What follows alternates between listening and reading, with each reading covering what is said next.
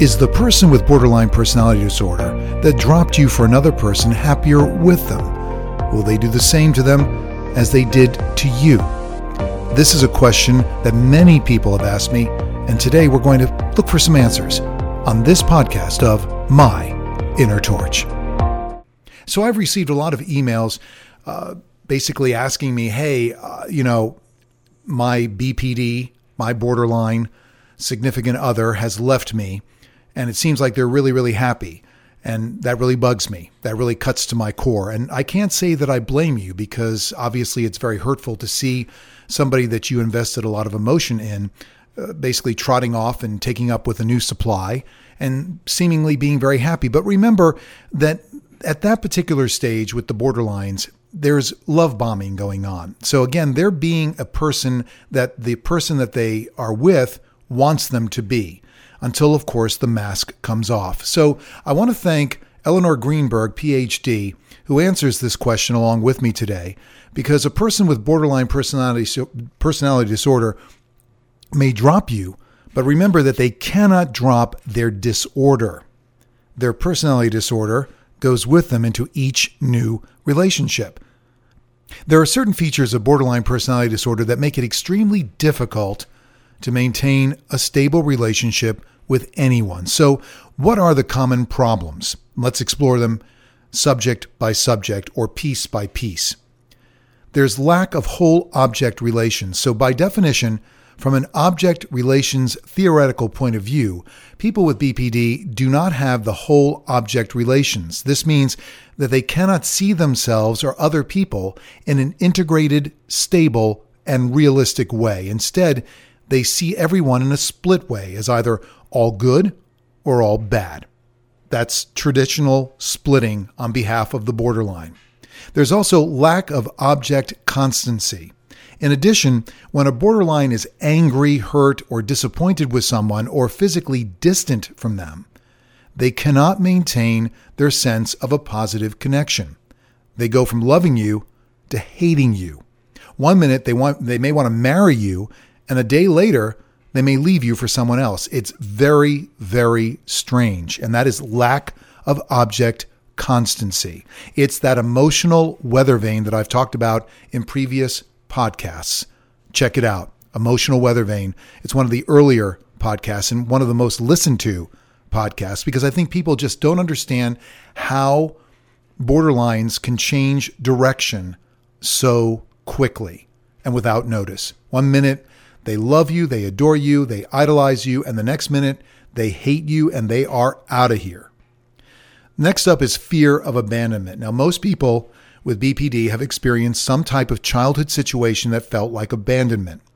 If this was traumatic, they tend to be continually on the lookout for signs that their significant other will abandon them as well. They may accuse whomever they are with of wanting to abandon them. They may test them to see if this person will abandon them. And sometimes their fears and tests create the exact situation that they are trying to avoid. Again, this is this push-pull, another podcast that I covered.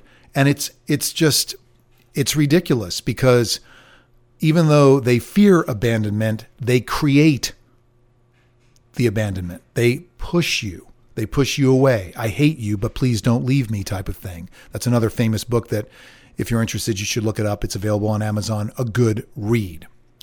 Fear of being unlovable. Many people with BPD had abusive and traumatic childhood experiences that left them feeling unloved and unlovable. Whenever they're in a relationship, they are likely to need much more reassurance than the person without BPD that their significant other loves them unconditionally. So again, this inherent fear that they are not lovable makes them almost incapable of loving.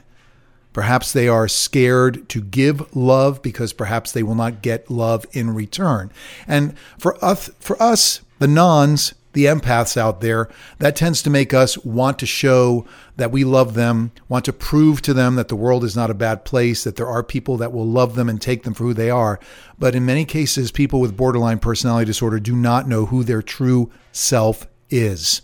And so therefore, they cannot receive this love that you're putting out there. That's fear of being unlovable. Then there's a desire for reparenting. It's quite common for people with borderline adaptations to mix romance and the desire for reparenting.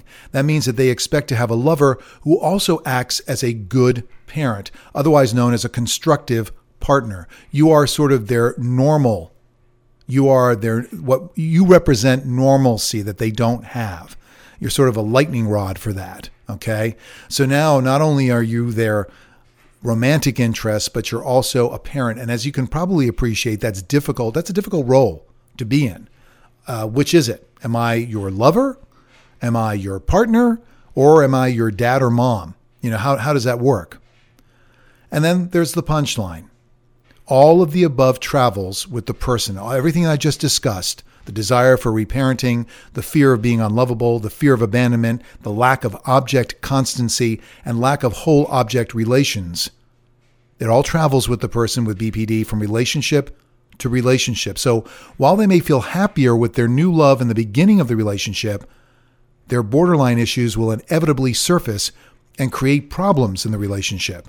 The only lasting solution is good psychotherapy that is targeted to treat borderline issues. Thank you, Eleanor Greenberg, Dr. Eleanor Greenberg, PhD, for providing us with perhaps a better lens. So what do you take away from this? myinnertorch@gmail.com. I certainly welcome your comments, your observations, your experiences, because it helps me draw on my experiences and it helps us draw parallels. After all, that's why you listen to this podcast. That's why I produce this podcast each and every week, every Friday, a new episode at 10 a.m. Eastern Standard Time. So we're delving further and further into the psyche of the borderline. I certainly hope that this podcast helps you get a little bit of an understanding, brings you out of that fear, obligation, and guilt that you may be trapped in, otherwise known as fog. Okay? Are you still in the fog or are you coming out of it? And if you are, how is that realization for you? Because I can tell you it's been difficult for me. It's been difficult, but at the same token, it has been very enlightening for me. And it's been very cathartic for me because now I see my UBPD wife for who she truly is. And perhaps knowing that now, I can exercise more acceptance, more emotional allowances that I choose to continue to give her. Because that's what they are. They're emotional allowances. Is it right? Abuse, folks, as I've said before in so many podcasts previous to this one, abuse, no matter where it comes from a narcissist, from a borderline, from somebody who's antisocial, somebody who's histrionic, abuse is abuse. And it is up to us, the nons, the other participating person in the relationship, to inherently decide whether we will accept these things, okay? Whether we choose to continue in the relationship. I receive a lot of emails of people basically saying, hey, should I stay or should I go? That inherently is up to you. Nobody can tell you, yes, you need to go. You need to run for the hills. Invariably, it's up to you to end the relationship if you so choose to do so. Okay, it's not for somebody to decide, not even for necessarily a psychotherapist or a psychiatrist or a psychologist or a social worker to tell you, yes, you know what, you need to go. They're not going to basically tell you that, and I'm not going to tell you that. It is up to you to decide whether or not you wish to continue with the relationship, because you have to understand what it is and what it stands for, okay?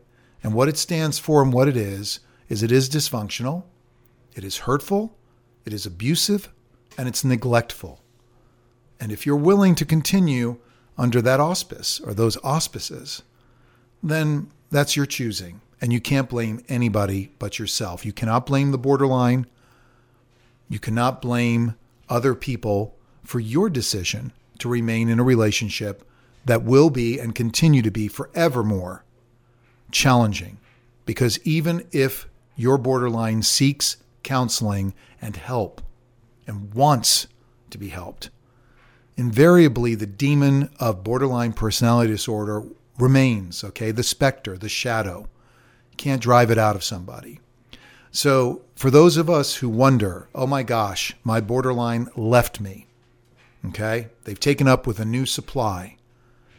And now I think they're very happy. And will they continue to be happy? Well, really what you have to work on is yourself and not worry about what they're doing. You need to heal yourself. But by the same token, you have to decide whether you can accept the fact that they're with somebody else. We are human. We are jealous beings.